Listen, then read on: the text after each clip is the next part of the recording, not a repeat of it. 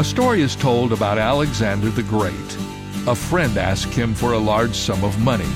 Alexander granted the request, but gave the man 5 times what he had asked for.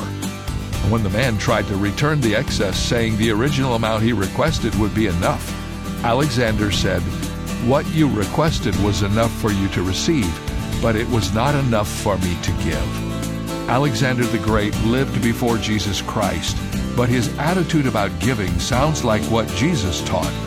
When you are asked for something, even by your enemy, give more than the person expects to receive.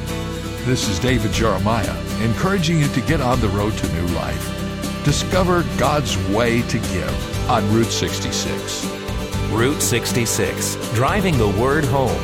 Log on to Route66Life.com and get your roadmap for life. Route 66. Start your journey home today.